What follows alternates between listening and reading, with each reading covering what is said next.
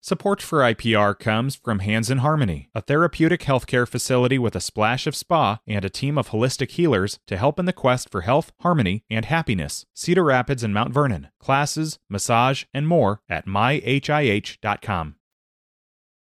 It's River to River from IPR News. I'm Ben Kiefer. Coming up later this half hour, I'll talk with Breanne Pfannenstiel. She's the Des Moines Register's chief politics reporter.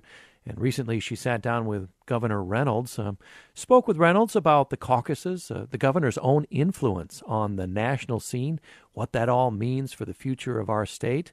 I'll also ask her about the other likely GOP candidates that have begun to visit Iowa. Then later in the hour, I'll talk with Iowa State University researchers about their project, one that aims to grow crops. These are vegetables and fruits, also raise bees amid solar panels.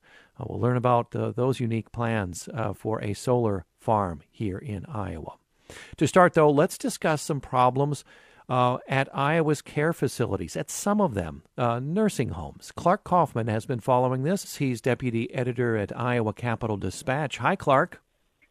Hi, how are you? I'm fine. Now, you've written a series of interesting, in-depth articles over the past month or so, highlighting in some cases some very grave issues at these Iowa facilities. Let's go focus, first of all, on your most recent article, 3 Iowa care facilities with a recent history of resident care issues added to a list. This is a federal list of the nation's worst nursing homes. Before we have you name these 3 facilities added to the list, tell us about this federal list and its purpose. Yeah, it's an interesting list. Every 3 months, the federal government updates what it calls a special focus facilities list.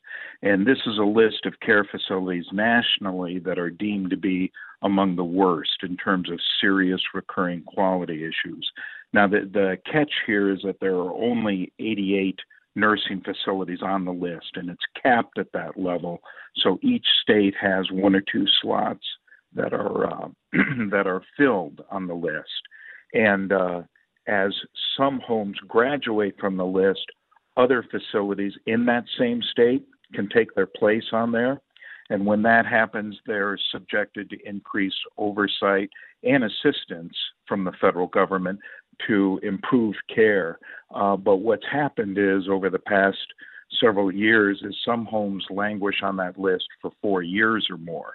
So even though the quality of care may be dropping at other care facilities, they're not getting that special focus from the federal government that's supposed to kick in. But the one thing that the federal government does do is it does track which facilities have dropped in quality so far that they're deemed eligible for the list.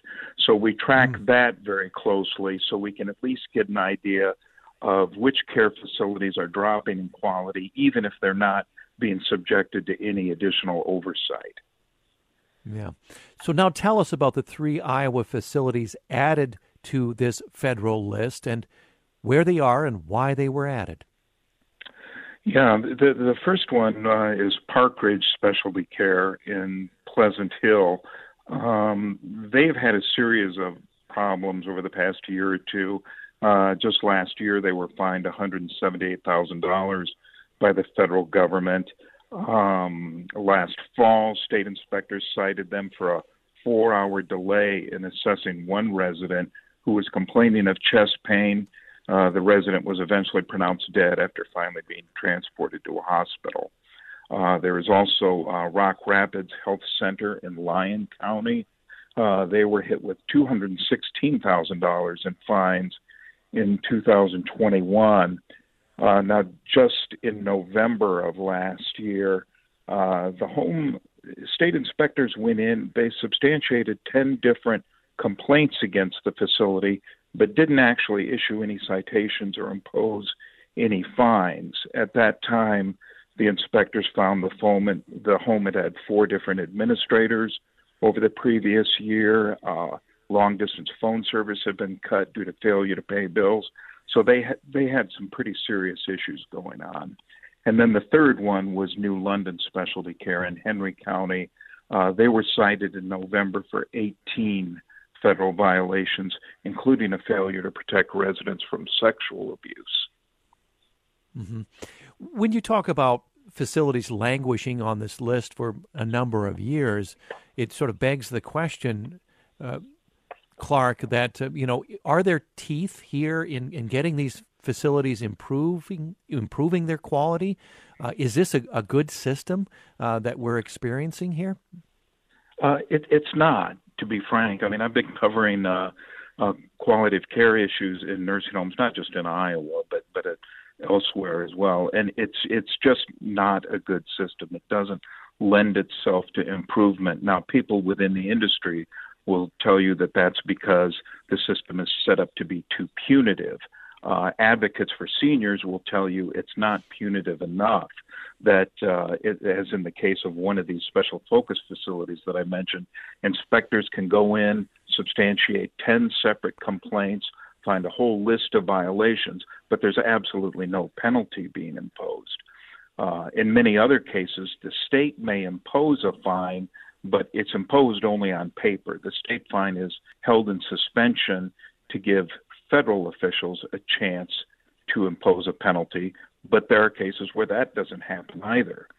So it doesn't seem to be a system that lends itself to improvement. And state legislators have tried to address this by launching different initiatives that would improve the quality of the workforce, but those have gone off track in recent years as well.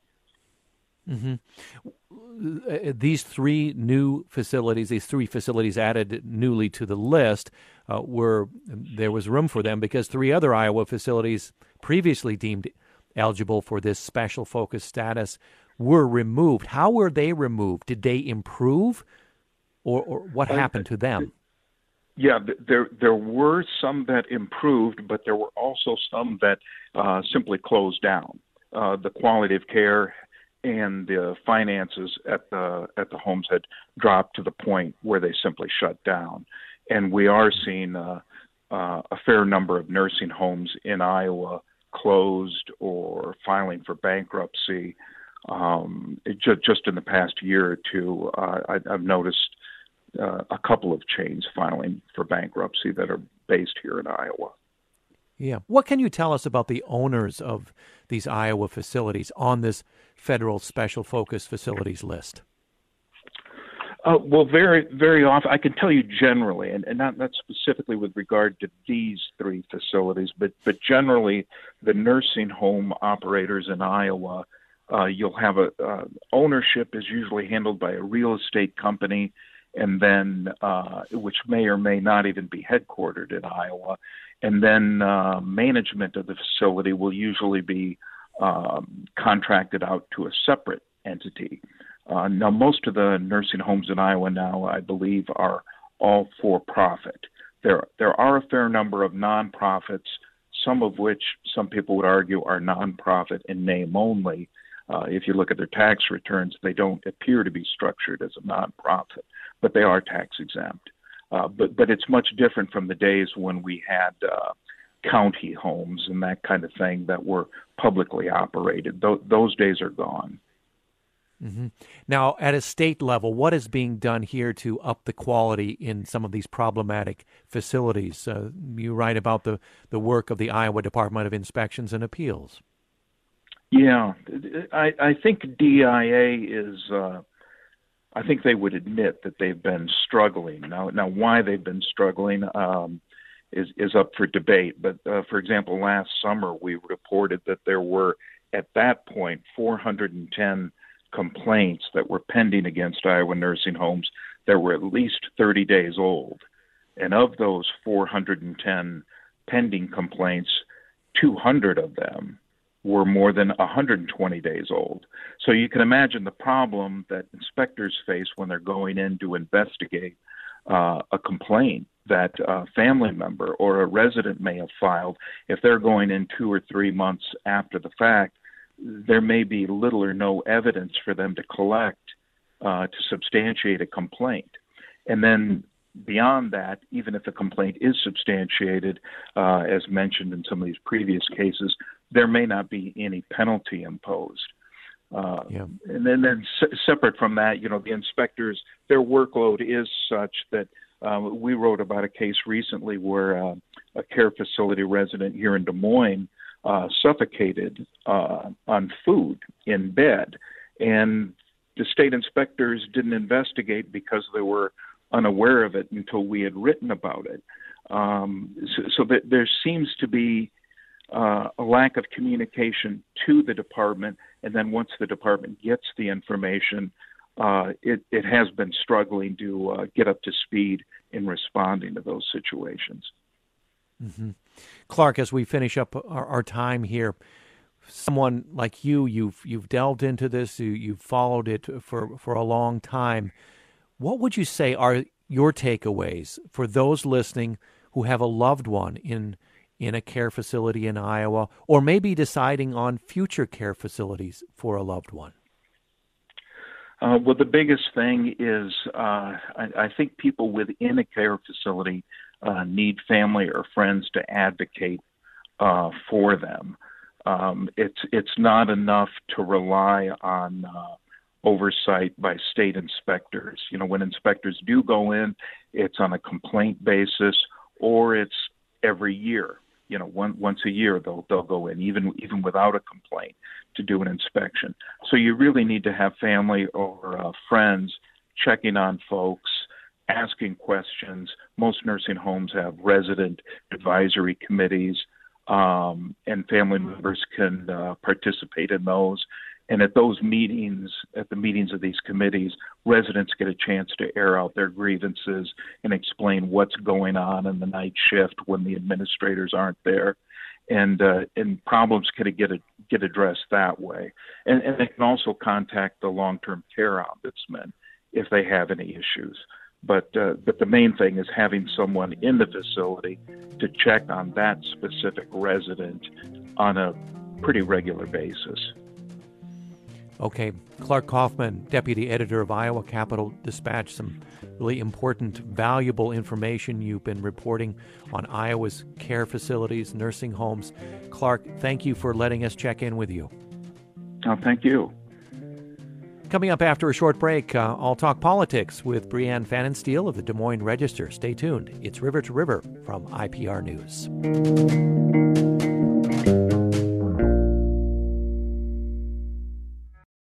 Support for IPR comes from Hands in Harmony, a therapeutic healthcare facility with a splash of spa and a team of holistic healers to help in the quest for health, harmony, and happiness. Cedar Rapids and Mount Vernon. Classes, massage, and more at myhih.com. This IPR podcast is supported by Cultivating Compassion, the Dr. Richard Deming Foundation, fostering causes that enrich the community, generate understanding, and cultivate compassion, including Above and Beyond Cancer. And we are back with more River to River from IPR News. I'm Ben Kiefer. Still plenty to come. Glad you're on board over this noon hour. Later in the program, I'll talk with Iowa State University researchers about really an interesting project. I'm eager to hear more about it. One that aims to grow crops, vegetables, fruits, but also have areas for pollinators, raise bees, amid solar panels, all in the same area. We'll learn about plans for this unique solar farm to be constructed here in Iowa in just a few minutes. But first, let's dig our hands into the fertile soil of current politics with Breanne Pfannenstiel, Des Moines Register Chief Politics Reporter. Hi, Breanne. Hi, how are you? I'm doing fine. I'm eager to talk with you, especially now that we've seen an upswing in activity here in Iowa focused on 2024. But first of all, let me ask you about your recent conversation with Governor Reynolds. You had that there on behalf of the Des Moines Register, wrote about her role, in your words, as one of Iowa's biggest cheerleaders, particularly when it comes to the state's famed first in the nation presidential caucuses. We'll get to that as well. But broadly, what were your aims going into that conversation? Yeah, well, it struck me in the conversations that I've been having with Iowa Republicans to start off the year, kind of getting ready for this busy caucus cycle, that everyone is just very much, awe maybe feels a little bit like the right word. They feel a little bit in awe of Governor Kim Reynolds and coming off of her huge victory. It was almost 19 percentage points that she defeated Democrat Deidre DeJear, and she came into the start of this legislative session really leaning into the agenda that she campaigned on, moving through the school choice plan to use some public funds for private schools for families who want to send their children there.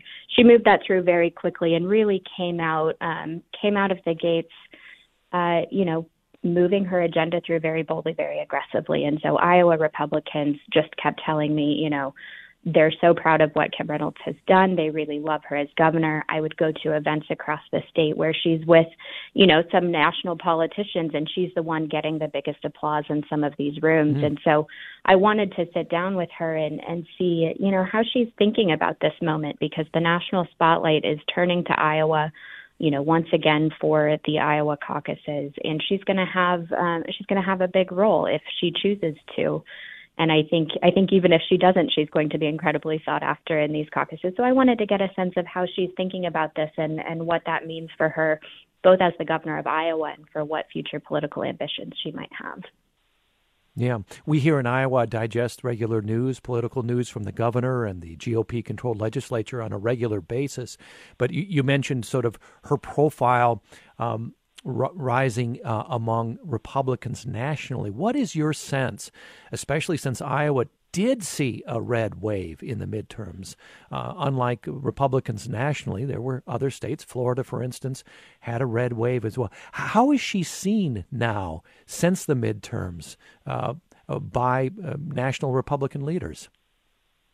I think she's really seen her profile raised nationally.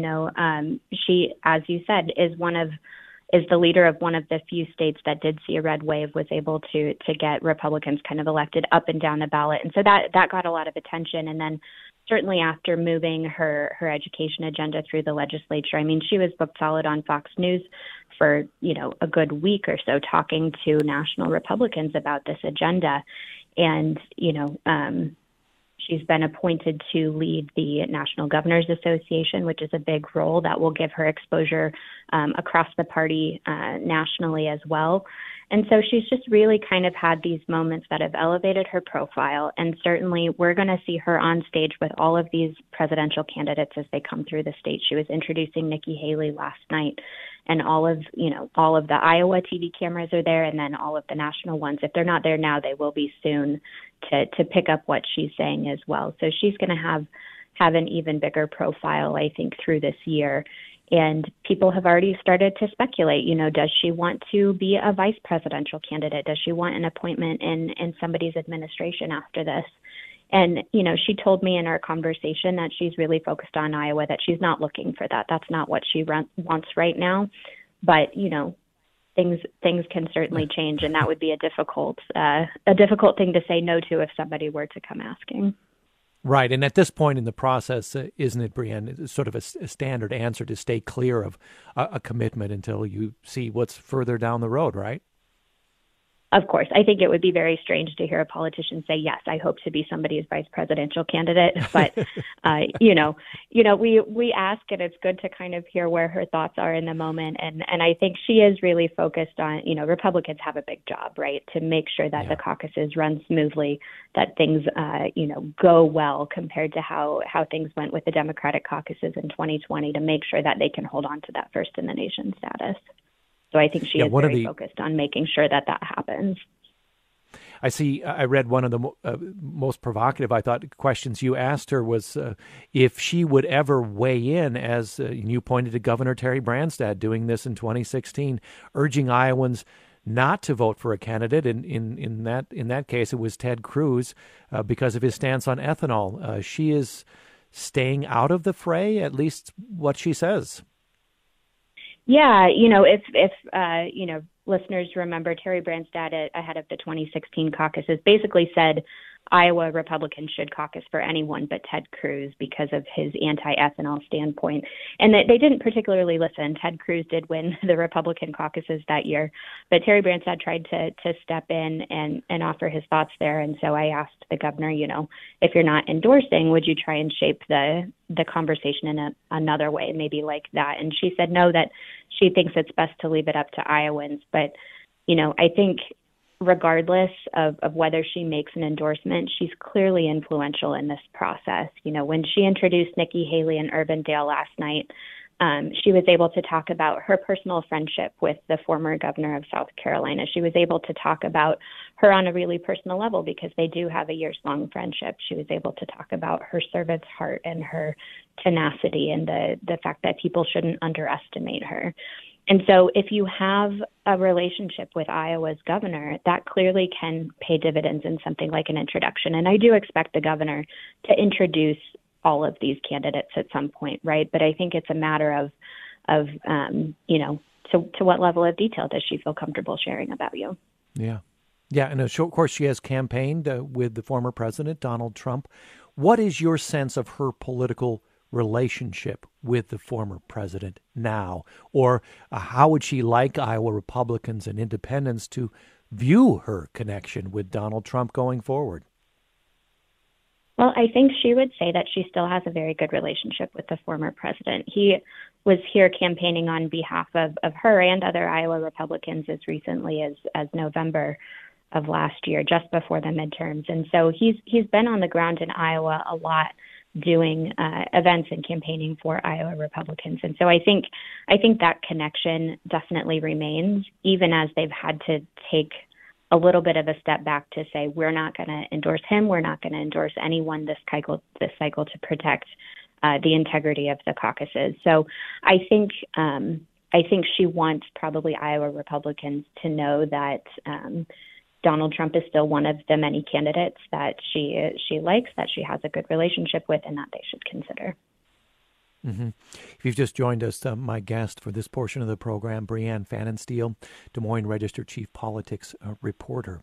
Let's broaden out a little bit here. Of course, with the 2024 race for the Republican nomination heating up, early days, more than 20 months before the general election, a year before the caucuses. And to clarify here, for those who are perhaps not steeped in politics 24/7 as you are, Breanne, the Republican caucus is not affected. They will be taking place in a year. That's exactly right. The Democrats have reordered their presidential nominating calendar, putting South Carolina first, moving Iowa back in line, but Republicans plan to move forward with the same calendar that they've always used, with Iowa at the front. Yeah. Okay, so how would you characterize this election cycle at this point, where we are 1 year away from the Iowa caucuses for Republicans? If we think back to 2015, there were, I don't know how many, perhaps you have a number, how many were in the race at that time, but very few officially in the race. Pence not in the race, only Donald Trump and now Nikki Haley in the race. How would you characterize where we are? Are we sort of most candidates with potential there doing a wait and see? What are they waiting for? Well, I think if you look back to the 2015-16 cycle, at this point there were some kind of major Iowa events, we call them cattle calls, where every candidate or potential candidate is basically invited and given a spot to speak. And so we had several of those, I think, earlier in the process last year that maybe drew some candidates out more quickly.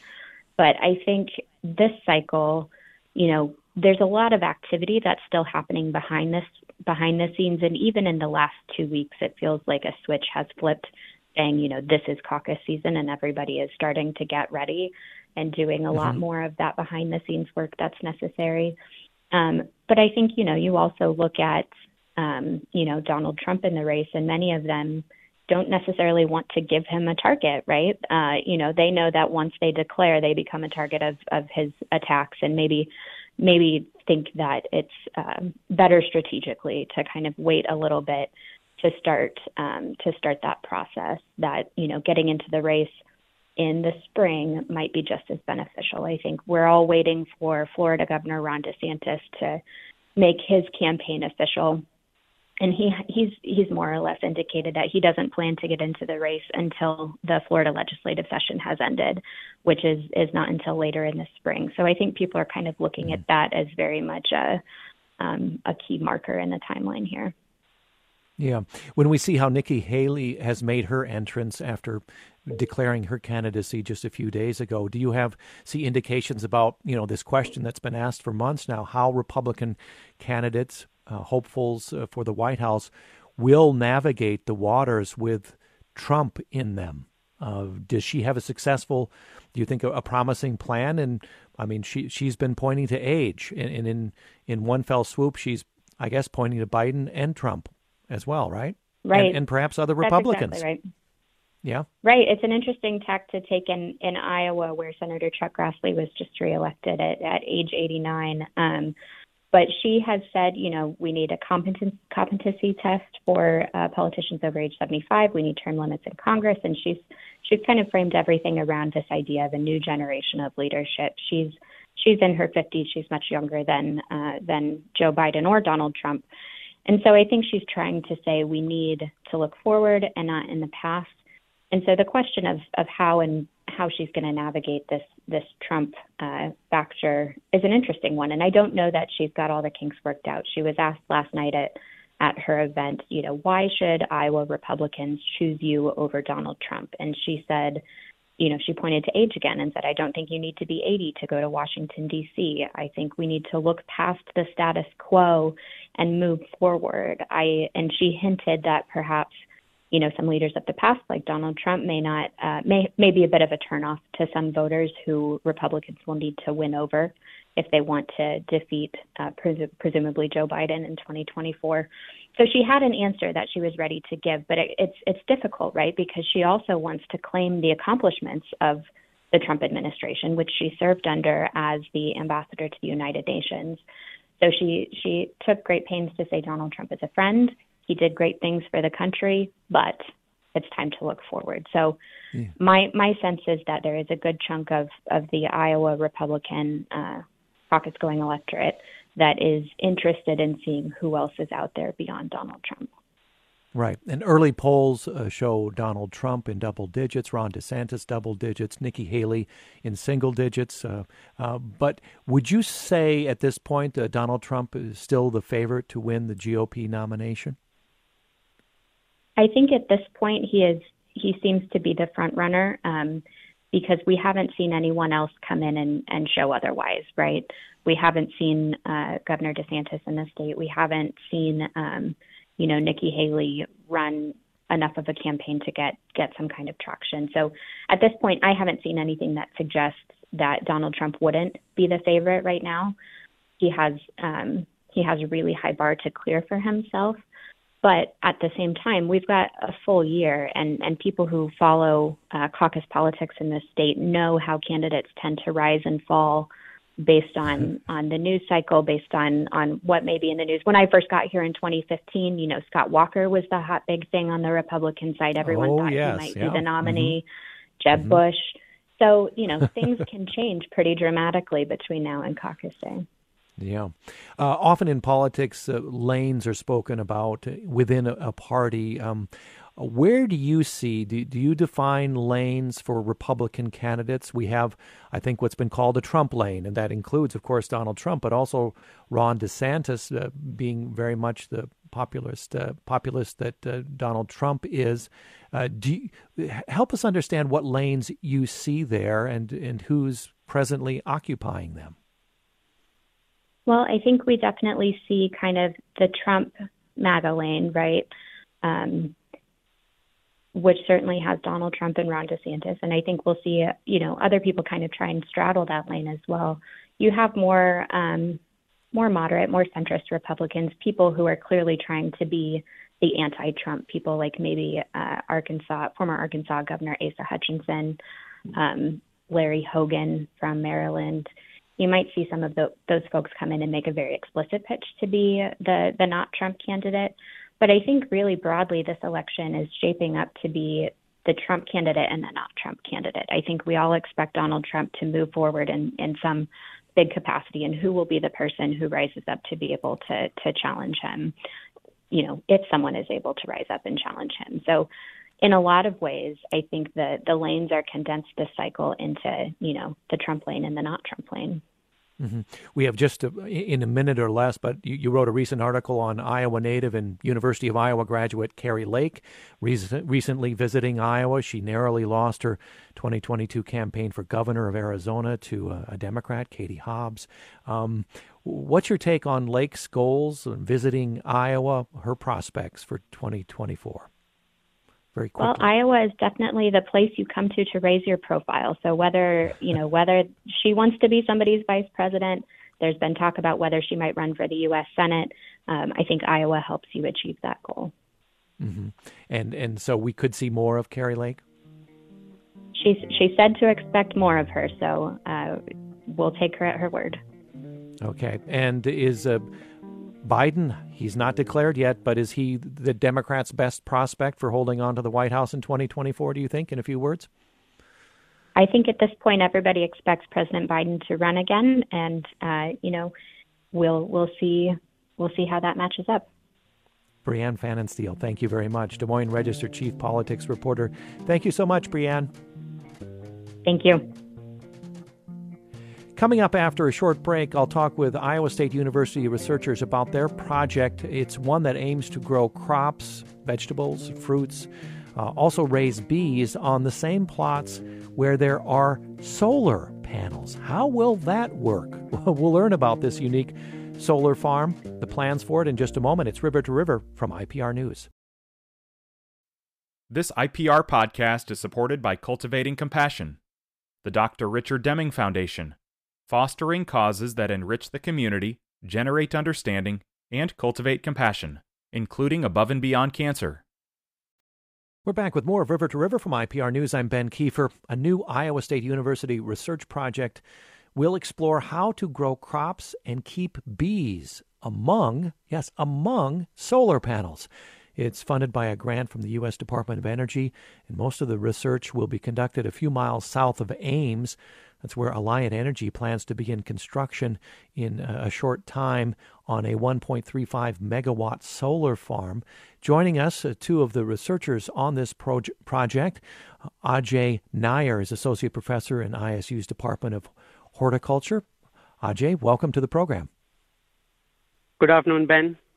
Good afternoon. Ann Kimber with us as well, Director of ISU's Electric Power Research Center. Ann, welcome to you. Thank you for having me. Very exciting things in reading about this. I'm trying to picture it. But first of all, describe the project. Ann, could you kick it off here? What will be happening south of Ames in a short time? Well, in a short time, they'll be breaking ground on a new solar array that Alliant will be constructing on Iowa State land. And this is a really interesting solar array because it's going to have 4 different arrangements of solar panels. And they're doing that so that we can conduct this study of growing crops under solar panels. So there's going to be 2 sets of fixed tilt arrays, one with one that's higher than the other one. And then there are going to be 2 sections where there's going to be single axis tracking, and those are going to be at 2 different heights. So we're basically going to have 4 different treatments of solar panels that we can experiment with agriculture beneath them. Mm-hmm. And how big is this area we're talking about where these 4 sets of panels are? It's roughly about 12 acres, and that includes some open area with no solar array that we can kind of use as a control. So we'll be growing crops under and between the panels, and then we'll be growing crops with no panels above them so that we can compare and contrast production. Ajay, talk about the horticulture side of this, because what is the challenge here? You want panels to coexist with plants in the ground. So what are the challenges that you see? Sure. So, Ben, one of the key factors that influence plant growth is sunlight. So when we talk about vegetable crops, they need full sun. And so when somebody hears that we are going to grow crops underneath the panels, between the panels, that's the first question that comes to everybody's mind. That being said, there are cases, or there could be cases, issues where we might be getting too much of sun and there's too much of heat stress going on while growing a crop here in Iowa. Think of months like August, July, when it could be really hot. So having the solar panels could actually benefit the crops by reducing heat stress. So that is something which we are going to investigate by growing different vegetables and fruit crops underneath. So that's one thing we will find. The second is, what is the overall feasibility in terms of production practices and all the, tools and equipment which we use in commercial vegetable production? Can we integrate those tools within such a system where we can go and till the plot or maybe lay the plastic mulch, trellis our tomatoes, or, go with a harvester, cultivate the soil for weed management? So those are, I would say, two major things. Light is one. Definitely light affects other factors like other microclimate factors like humidity, rainfall, soil moisture. And the other is just the feasibility, whether this could be done. Yeah. Ajay, do we know what crops, what fruits, vegetables will be grown on this plot yet? Yes. So we did submit a Department of Energy grant, which got funded. So we are very happy. Alliant is a great partner on that project. We are going to evaluate broccoli, which is a cool season vegetable. So we want to see what happens when a crop is planted, let's say middle of April. We also want to know what happens to some of the warm season vegetables. So we are going to try summer squash. It's a vegetable that is grown widely here in the state. People are aware of it. They know how to cook with it and all that. And then, of course, one of the staple crops, a long duration summer crop, and that's pepper. So we will evaluate broccoli, squash, pepper. And in the case of fruits, again, two classic crops that are grown here, can be grown here. One is strawberry. That is my colleague, Dr. Suzanne Slack. She will be focusing on that. She's the fruit specialist. And the other crop is raspberry. So those are the 5 crops we will evaluate within the system. Mm-hmm. Back to you, Ann Kimber. The area that is emerging here has been given the name agrivoltaics, if I'm pronouncing that right. Introduce us to this area. Well, you are pronouncing it right. And agrivoltaics has been under study by the Department of Energy since about 2015. And it's broadly the area that you could grow something in association with solar panels. So that there could be greenhouses with solar on the roof, and that's the agrivoltaic system. Or it could be pollinator habitats. Maybe you're establishing ecosystem services by having pollinator habitats to attract maybe endangered bees and other insects under solar arrays. That's another area. Or you could be doing what Ajay and others are doing in the field, which is to grow actual vegetable crops for production. And I wanted to say that this is the first of its kind in the Midwest to start a project from scratch to do this with this many eyes, not only the research eyes of the eager Iowa State researchers, but also the eyes of the growers in the state and the beekeepers in the state, and more broadly, the public, to come and see us developing the site, what it takes, how the site evolves over time. It's a really, really exciting project. I was thinking about Iowa State's motto, which is science with practice, and boy, we're really doing that here, and everybody's going to get to see this as we develop it. So it's a great project. And the other thing that's great about it is that it's building on research that's been done in other parts of the country, but it is unique in a sense to our Midwest climate. And so I think in that way we're unique, but we're standing on shoulders of other people who've tried to do this before. The other interesting thing is that there are microclimate factors that we don't know how are going to, not only are they going to affect the crop production, but they also could affect, it's possible, but we don't know the answer to this, whether strawberry production under our arrays somehow benefits solar production as well. So we're not only studying crop production, but we're going to look at the PV production as well. Yeah. Ajay, talk about what Ann just mentioned, microclimate. So what I think she's referring to, expand on that as a horticulturalist, under these panels, there is a microclimate, and that's what we're referring to. And we're trying to create little climates, different climates under these panels, and there'll be 4 different types of them. Yeah, so Anne is correct, but as the name suggests, microclimate. So this will be kind of the climate that is surrounding the crop or the plant near the soil surface where the foliage is. And that is very different than what you would find under an open field condition where you have direct sunlight, more wind blowing. So we need to monitor this microclimate and see what is the amount of light intensity that is coming within the system. What's the relative humidity? Because if the humidity is too high, there are chances of more diseases in such systems. We would like to monitor what is happening with the soil in terms of soil temperature, soil moisture. Are the panels, holding more snow, and then as the snow melts, it falls, and maybe it's more damp and more wet, and that could also lead to diseases. Or is it helpful to have that moisture? And one big factor is the shade, which these panels will have on the crop. So too much of shade, too less of a shade, or just optimum shade. So we will be measuring all those factors, and they are all clumped together in this term called microclimate. Mm-hmm.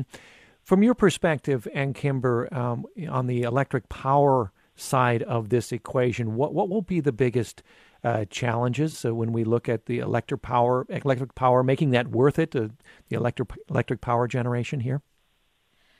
Right. Well, people develop solar projects because they think that, or they're aiming to have economically viable renewable energy production, right? I mean, free, the fuel is free. Let's try and do this in the most economic way possible. The question is, can we add additional value streams from these projects that make the projects economically viable, even if the panel height is taller? If it's a taller panel height, there you have to build in some structural reinforcements to keep, very high winds from blowing over the panels. So there are economic trade-offs between the standard industry panel height, which is lower, and what Alliant is doing here, and we don't know what how those economic trade-offs are going to play out. That's another really interesting thing to study here. Yeah.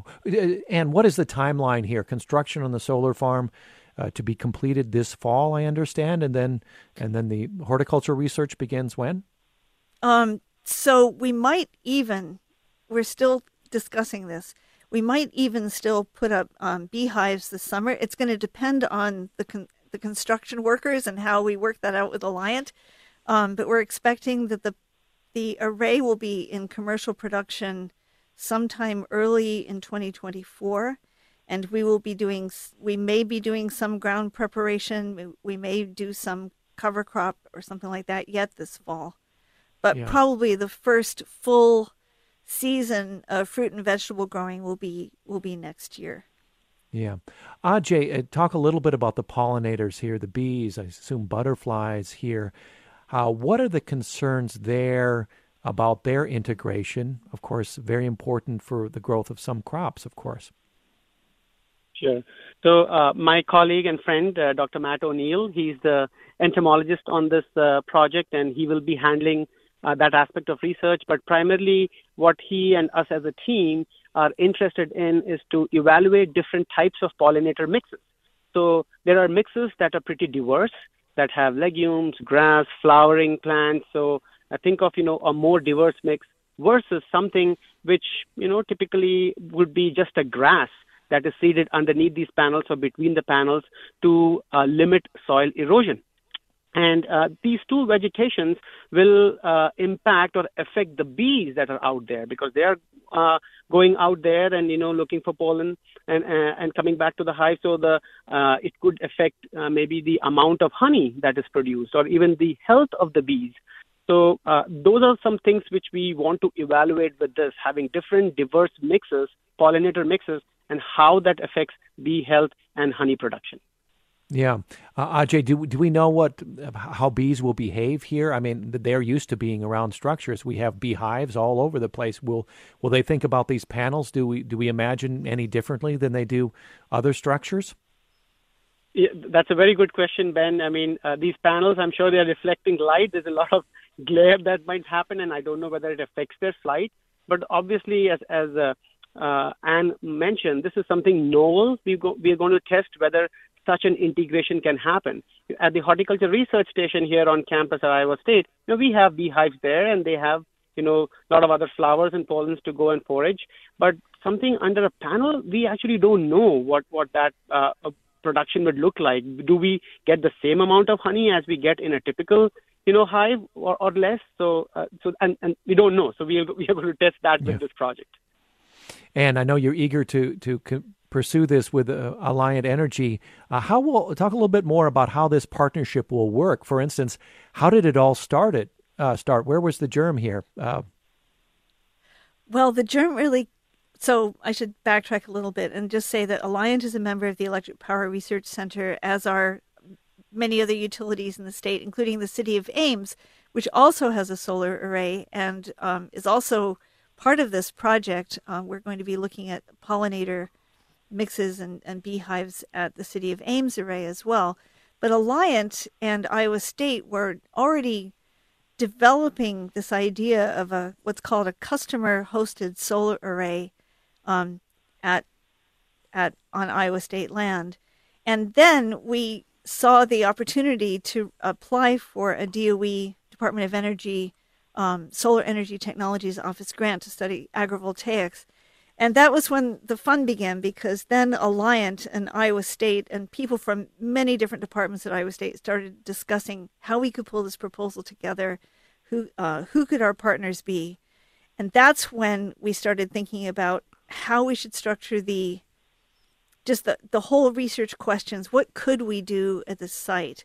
And then, so Alliant was on us or with us on the proposal to DOE, and we were so excited when we got this grant to actually carry out some of these ideas that we really had only been able to dream about doing. So it's been a really great project so far. I can hear the excitement in your voice, and you and Ajay's voices. We have about a minute left, but each of you quickly on the future vision of how crops and high tech may coexist in the same fields in the future. Ajay, what do you see in our future 5-10 years that may prove to be really an answer to a lot of wishes? Absolutely. So, renewable energy is something which has a lot of promise. And if we can integrate that with like a general commercial stream of growing vegetables, I think that will be a win-win. I also have to quickly emphasize here is that there are several partners and stakeholders who helped us while we were, develop our hypothesis and design the plan and what we grow. The National Lab, Renewable Energy Lab, we have Global Greens, Practical Farmers of Iowa, Iowa Fruit and Vegetable Growers Association, many PV energy partners, and so they all came together to help us to design this. And the vision, and we all share a common vision. We also have social science as a foundation of this project, because we want to hear from Iowa landowners, stakeholders, what their interests are, what their concerns are.